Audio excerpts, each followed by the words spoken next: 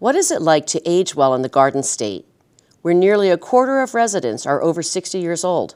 Are you one of them? Join New Jersey Advocates for Aging Well to discuss the ups and downs of aging in New Jersey. In this podcast series, we tap into our network of leading experts to provide a fresh look into the key issues affecting the state's older population and their families, including finances, housing, health, and security. Each half-hour episode details professional insight into how you can maximize the joy, minimize the challenges, and capitalize on the opportunities that aging in the Garden State offers. The new year is a time for reflection and resolutions, and what better way to reflect than on a long walk? Join us as we talk to author Kathleen Rooney about how she captured the essence of an amazing older woman as she takes a long New Year's Eve walk. We're talking about the book, Lilliam Boxfish Takes a Walk.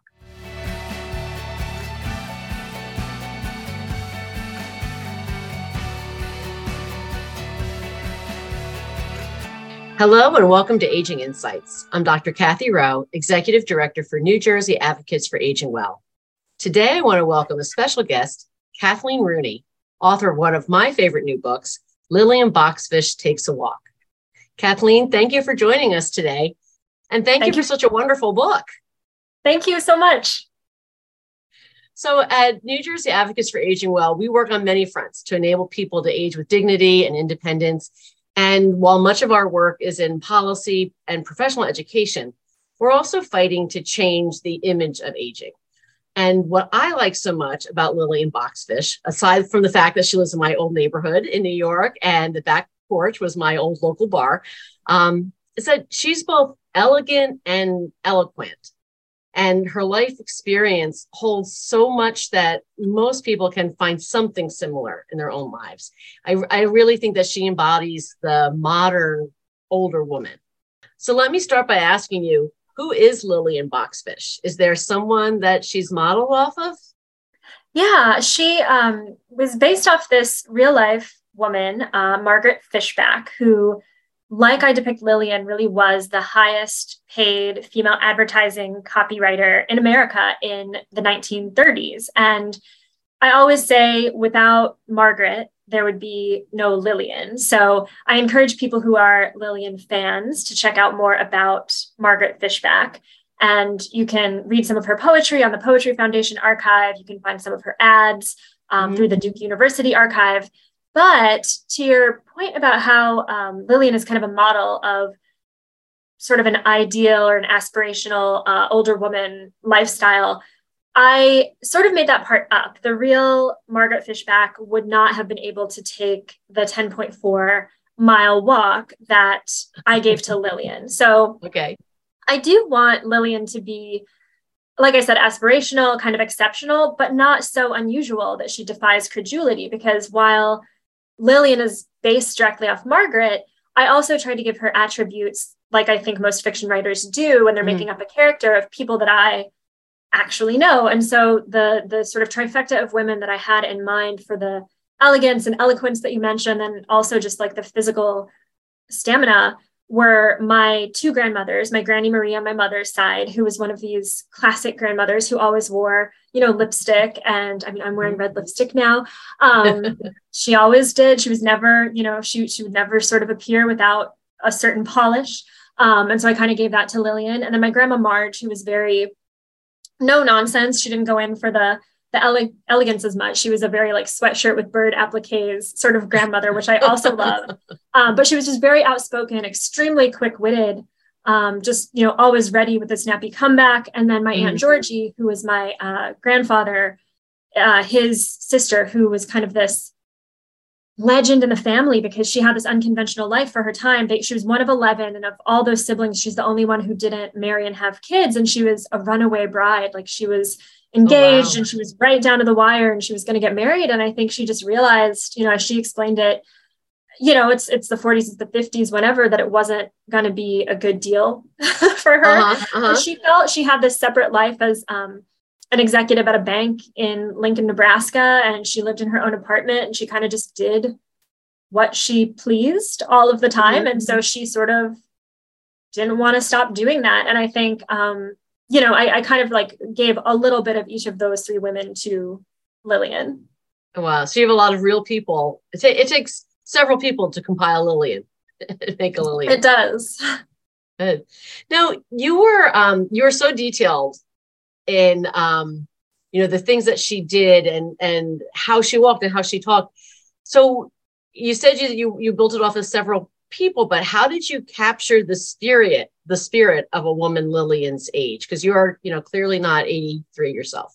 Yeah. Thank you so much for saying that. I think that's part of why I love fiction as a genre, right? Fiction as a genre in which the task of the author is to create a believable character who is potentially not particularly like themselves. Like in other books, I have this book called Cherami and Major Whittlesey, which is half from the perspective of a pigeon and half from the perspective of a World War I soldier. So, Lillian wasn't as extreme in the sense that I'm a woman and I'm a walker myself, but I think that's kind of the key. Like I got to work in Margaret Fishback's archive in 2007, and I knew she was exceptional. I knew I wanted to do something, but I couldn't figure out how to write a novel that would, as you're saying, feel real and not just feel like a reportage of this actual person's facts, until I decided to give her my hobby or my avocation, which is like walking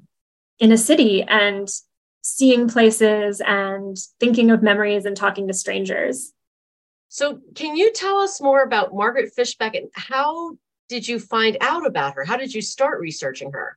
Yeah. So this is, a great story. My high school best friend, Angela, was in library school. She was getting her master's of library science at the University of North Carolina in Chapel Hill. And as part of that, she had this internship at Duke University, which holds the Hartman Center, which is I don't know about the world, but I know it's the United States' biggest and sort of most, prestigious and extensive archive of advertising, marketing, and copywriting materials. And so when she was doing her internship, she got to be the receiving archivist for Margaret Fishback's papers. So when Margaret's son, Tony Antolini, the real Margaret died in 1985. And so she, left behind this huge archive. And I think like many people, it took Tony a while to figure out just what to do with his mom's stuff. People leave a lot of stuff when they die. And so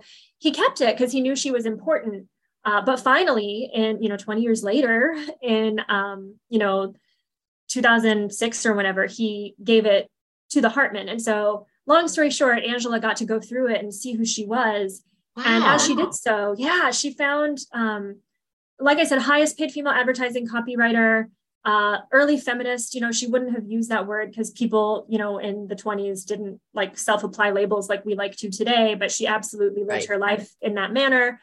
Was a, quote unquote career gal. She wrote poetry, which I also love writing, and she was hilarious. She invented humor in advertising, which I love to mention in talks about her because it's one of those things where these days ads almost always try to be funny. But at the time, it wasn't done. It was sort of considered a little too irreverent. If you were talking to consumers and asking them to part with their money, it would be potentially disrespectful or make them feel like they were being laughed at. And so, Margaret was the one who was like, well, I think we can do it in a way that makes the consumer feel in on the joke and not the butt of the joke. And so all of these things just made me fall in love with Margaret. And so I got a travel to collections grant to go to Duke, thanks to Angela's help, and got to just spend a week in her archive getting access to these materials that no other researcher had used prior to me.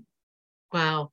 So, I was thinking that Lillian was really ahead of herself as a professional woman in what's, clearly a man's world. And a lot of young women today might not comprehend what women had to overcome in the workplace. But as you described with Margaret, she really did a lot of that the first one through. She was probably the only woman in the office many times, or the only woman at a meeting many times. So how difficult do you think it was for Margaret or Lillian to be one of the first professional working women? Yeah, I think it was really fun, but I think it was really hard. I think that Margaret, and then as I tried to depict Lillian, especially in advertising was one of the few white collar professions that became open to women. They could, be school teachers, they could be nurses, they could, Right. And no shade on any of those professions, which are wonderful, but to be like a white collar, potential executive, as Margaret became, those fields were pretty limited at the time. And I think I like to point that out, that in the 20s and 30s, women were killing it in that field, which I think has kind of been erased by the Mad Men, sort of 60s, Right. which certainly came along, like so many things, unfortunately. I mean, the same is true of early Hollywood. Women were screenwriters, they were directors, they did so much stuff. The stories focused on women protagonists, and then, they stopped doing that. So it was very similar. But I think I was impressed by how Margaret, though she was exceptional, was not alone, in the sense that lots of women were able to enter the field and do well. But I think the thing that I tried to show in the book, and just two big scenes, without being too spoilery, one that I hope, readers will recognize or be surprised by and find thought-provoking, are where there's the scene where she's going to her boss and asking for equal pay, right? She's on the headlines as being amazing. And, so she takes the newspaper in and says, like, how about paying me what you pay the men? And he's like, no, you're amazing, but no, that's, we just don't do it, because the assumption is that, the men are going to be supporting a family. And so women just less, because they're single career gals. And then related to that, another sort of, unjust situation that Margaret / Lillian and everyone had to deal with, no matter their field, was this assumption that if you did choose to get married and have a kid, you would have to leave. So you see this really, I hope, heartbreaking scene where, she's essentially being forced out when she's pregnant, right? She's, they're like, oh, you can freelance for us, but, we know you're going to just take care of your baby all the time. So, and your career is over. Your career's over. And I think, I love historical fiction for the way that it shows the past, but also how it reveals things about the present. And I think, sadly, the work-life balance thing, which again, Lillian wouldn't have said that because people just didn't say that, but she was dealing with that work-life balance thing that, even though today women are not literally told when they get married and have a kid that they have to go, many of them end up going anyway, because it's just so difficult and so unsupported for them to try to do both things. Right. And we're still talking about the unequal pay between men and women for the same job. So as Lillian is, out and about on this night, she defies the stereotype of an older person with her fitness, her independence, and she refuses help. I don't want to spoil it for people, but when someone offers to buy her dinner, she buys dinner for the entire table. She has the resources. She's offered a ride, but she refuses that. And she's very important. It's very important for her to complete her walk that night. Why is that important to you? Yeah, so the walk is sort of the central structure of the book. And if you get a copy, or even if you get the e-copy, there's a map. I love a book with a map in it. So part of it is just my own affinity for stories where geography is crucial. But on a character level, I wanted to show that even though she is closer, realistically, to the end of her life than to the beginning, she's not done, and she's not ready to quit, and she's not ready to give up or let people count her out. And so, as you point out, people are generous and people are compassionate to her and offer her things, which I think is very kind of them. But she equally kindly and politely, because she's very big into, politeness and civility, says no, because I think in those moments she is grateful, but realizes that she's not being seen as she sees herself, or as she should be seen.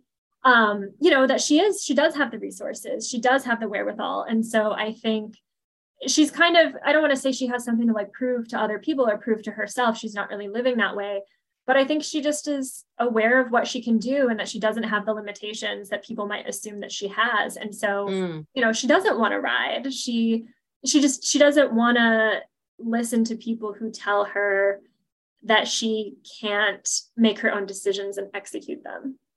Right. And she doesn't do it in a defiant way. She seems to do it in a way where, she knows herself, and she knows her abilities and her fitness and her resources. So I guess it's the rest of us, the rest of the characters in the book, who are making assumptions about her without knowing her. because they don't know her whole story. They don't know her career, or that she was a poet, or that she walks, miles and miles every day. So it's the assumptions that everybody else has about her just based on her age. Yes. Okay. So you chose 1984 New York City, and you refer to the subway vigilante, which was huge news at that time. And, then New York, like many cities, was not at its best. It was past the worst, but it wasn't the best of times for New York or most American cities. So what did that year mean to you and to Lillian? Why then? Yeah, that's a great question. And so I was 4 years old in 1984. I was born in 1980. And I grew up being very interested in history. And this is so dorky, but why not? Billy Joel has that song, "We Didn't Start the Fire." And of course, when it came out, dork that I was, I wanted to learn every reference, like every single political, historical, cultural thing he said. And back then it was a big deal. Like, we didn't really have the internet. So I had to just figure it out. So when I got to he has that line, AIDS, crack, Bernie gets, I was like, what are all of these things? And when I learned about Bernie Getz and the way that he, under pressure of what was then a very scary and crime-ridden city, became, as I say, a vigilante on the subway and just, shot these Black teenagers. And, the way that the city reacted, the way that like half the city was like, good job, show them. And then half the city was like, oh my gosh, this is not the way, like, don't make it worse. Don't do that. They didn't deserve it. I just felt there was so much narrative potential there. And I felt like Lillian, as a lifelong New Yorker who, like you said, she'd been through the worst. She had made it as far as she had and not given up on the city, right? She arrived in 1926 when the city was like all full of promise and like the Empire State Building wasn't even up, and she stayed there through the Depression. She stayed there through World War II. She just stayed and stayed. I wanted to give her that chance of not leaving, and so 1984, I think, the mid 80s when, the city was kind of turning a corner, I think just as she wanted to finish her walk that night, she was like, I'm not going to leave the city now. We've made it this far together and I'm not going to split up. And so even in the beginning, where I have this scene where her son is on the phone with her, he lives in Maine and is sort of saying, Mom, you've got to, you're too old to stay there. It's too dangerous. Come up. You can see the grandkids. And I want him to be sympathetic because like those of us who are the children of aging parents, these are legit concerns. So no shade to him, but I wanted to kind of show that she appreciated that. But again, she knew herself well enough to know, like, that's a fair thing to ask me, but my answer is no. Now, I mean, the way you go through that and the details, you sound like a lifelong New Yorker yourself, or you grew up in New York?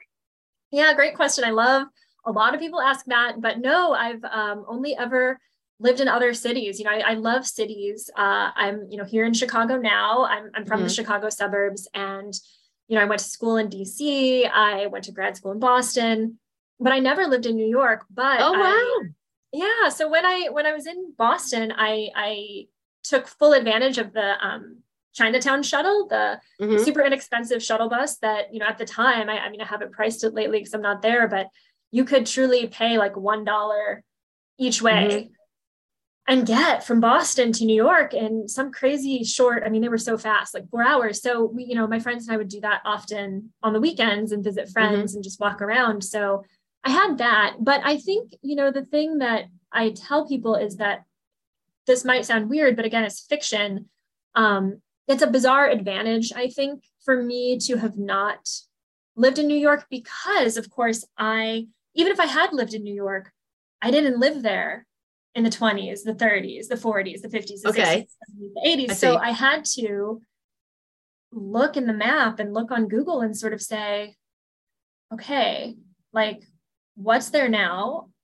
Just out of curiosity, but importantly, what was there in 1984? What was there in 1932? And I think that kept me from making mistakes or making assumptions. And so far, knock on wood, I haven't heard from anyone, any readers saying like, oh, like you got that wrong.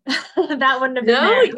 You did a great job. I lived at 35th and 3rd for years and years and went to the back porch. That's like, first first page of the book, or I was listening to it for early on. I was like, it's like back porch. I remember that. And sadly it's closed now. I did think of going back. No, you did a great job. So you did it like a real New Yorker. Very good. Thank you. You know, going back to Lillian and how she's so unique, but she's aspirational and inspirational. And she has this great way of connecting with people. So social inclusion is something we talk about in the field of aging, and it's part of the 8 domains of healthy aging. That's something that the World Health Organization identified, and part of the focus of age-friendly communities that are being built and making a real effort to be inclusive communities around the country. And in that, intergenerational activities are a really important part of that focus. So I noticed that Lillian doesn't mention anyone her age, except her husband, who's gone, or the I don't know how to call it, he's her son's stepmother, who is ill. But she, and maybe it's because everybody her age has moved out of the city like their kids asked them to do. But she has a real affinity to connecting to the people that she meets and that she visits that night. And I was just wondering, like, how do you think, or why does she so easily relate to younger people? Yeah, that's a great question. I kind of did as I did the map, the geographic map, I also did like a character map of who I was going to have Lillian run into, like who would, in addition to like what building would have been here, what would the vibe of the neighborhood be, what people would be around. And I gravitated toward people who were not her age, who within their ages were like a variety of ages, but who were not also necessarily octogenarians. And part of that was to show, she has a great friend, Helen McGoldrick, who's the illustrator to her, copywriter, who's her best friend. But, she mentions Helen has died, Helen's husband has died.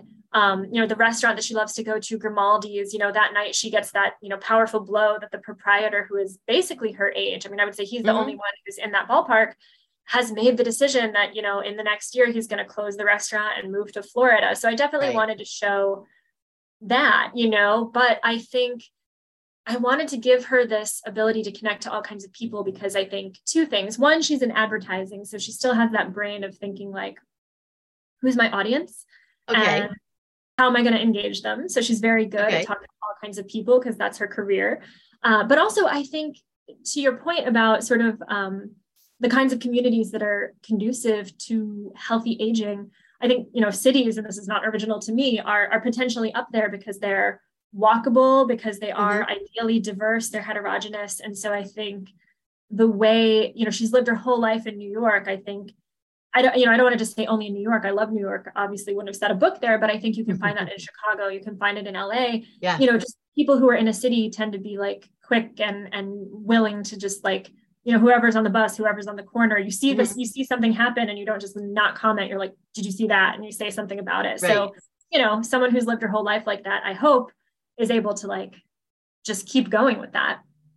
No, that's a really good point. And cities are age friendly. Like a lot of the age friendly work focuses on walkability, because people, it comes a point for some people where they're not comfortable driving anymore, or because of other impairments, maybe their vision or whatever, they can't drive anymore. So it's important to walk. It's important to have public transportation. It's important to have things to do and ways to engage. And cities do include all of those. And a lot of smaller communities too. Like I said before, the age-friendly communities is one of the things they really strive for. How do you connect? How do you build an age-friendly environment that doesn't depend on, driving a car a long ways, or, walking long distances, or not having stores nearby. And I think that cities still have all of those things because they didn't change. So, Yeah. And to that point too, I think one of the ways to riff on that and go back to like, how did I write Lillian? I don't drive, I know how. I grew up in the suburbs. I learned I keep my license up just as a valid form of ID. And if, you or someone had some kind of emergency, I think I could like hop behind the wheel and save you. But I haven't actually driven a car since 2010. So I'm in many ways living like a senior person might, in the sense that I do kind of build my life around, like, can I walk to my yoga studio? Do I live by 3 grocery stores? And I count myself very lucky that the answer to most of those questions for me is yes. I have access to all of that. Yeah. Well, good for you. Thank you. I should go out and walk tomorrow. Yeah, it's fun. So, on the downside of her connecting with different ages, when Lillian leaves her friend's party, and again, I hope I'm not giving too much away. I want people to go and read the book, but she leaves her friend's party and she's approached by the young, we'll call them the potential muggers. Yeah. And Lillian takes control of the situation. So she's at the stage time, she's brave, she's pragmatic, and she's very funny about it. So can you tell us where this idea came from and why it's important to the story? I mean, I went over that chapter again and again. I thought it was amazing. And it just brings so much together. Yeah, thank you. Again, not to spoil too much, but there's, a mink coat in the first chapter that, to kind of paraphrase Chekhov, goes off in the last chapter when she encounters these potential muggers. And so I wanted to, I love a good ending. And I think a lot of books and TV shows and movies don't have good endings. And so it was important to me to set myself the challenge of like, okay, if you're such an ending hater, let's see you do a better job. So, I tried to set myself that goal. And I think I'm happy with how it turned out. And I think I wanted, again, that to be from a very deep character place that, she spent this night, I hope that even though we were watching her go on this walk and we're feeling like we're having a good time, she's having a good time, we're also sometimes worried about her, right? She is undertaking a task. Anyone, not just an 80-something woman, would, maybe be ill-advised to go some of the places she's going and do some of the things. So I wanted her in this kind of final challenge to meet the situation as she's met all the situations. I think she meets these boys and it's clear that they have ill intentions potentially on their mind. But all night long, we've been seeing her meet people with her best self. And I think, not to be corny or Pollyanna-ish and not to spoil it, I think, she just enters that situation in the way she enters others, which is, like, okay, who are you? I'm not going to assume the worst of you. I'm going to try to give you a chance to do a better thing. And we'll see if you take it. Yeah, no, it was really well done. That was a great chapter. And I listened to the book, which was, I go back and forth. So when I drive or when I'm going for a walk, I like to have a book to listen to. Other books, I prefer to pick it up. I still like to hold the book. And the voice, the narrator for the Audible version was really fantastic. What a great voice. So how does one find a voice to match their work? Who was the narrator? How did you find her? Yeah. So her name's Exie Sands, and she's, for good reason, I think, as anybody who listens to Lillian or any of her other work, award-winning in the field of audiobook narration. And my publisher of Lillian, St. Martin's Press, found her for me. I think, the big publishers have knowledge and resources. And so they came to me and said, we're thinking of trying to get Exie Sands. And I honestly hadn't heard of her because I mostly just, again, maybe it's because I don't drive. I mostly read books and I sit on public transportation a lot. Not that I couldn't listen, but I just sit there with my book and read. But they sent me clips and I was blown away just by the little portfolio of things that she had done. And so I said, yes, let's go with Exie. And I think my favorite thing and the thing that impressed me the most was she worked just like any actor would, where she obviously wasn't just showing up and reading. She had done her research. She had read up on it. And so we do that interview at the end. I don't know if you listened, but she asks me a bunch of questions and we have this back and forth conversation about the book and about, her narrating it. And I think, listening to that, you get the sense, if you didn't already, just from listening to the book, that she is totally working from the inside and, is really inhabiting the character, not just saying what's on the page. Yeah.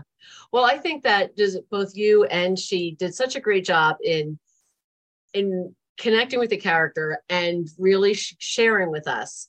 Like I said, elegant, eloquent, a smart, brave woman in her later years. And it's not condescending. It's not the over-the-top superhero version that we get sometimes. A lot of images on aging are someone who's enfeebled or someone who's, running a marathon. And I'm not going to start running a marathon now, so I'm definitely not going to do it when I'm 85. But, we have these extremes. And I think that, both of you really bring Lillian to life in such a way that we can relate to, we can hope to be like her, we can look for people like Lillian in our lives.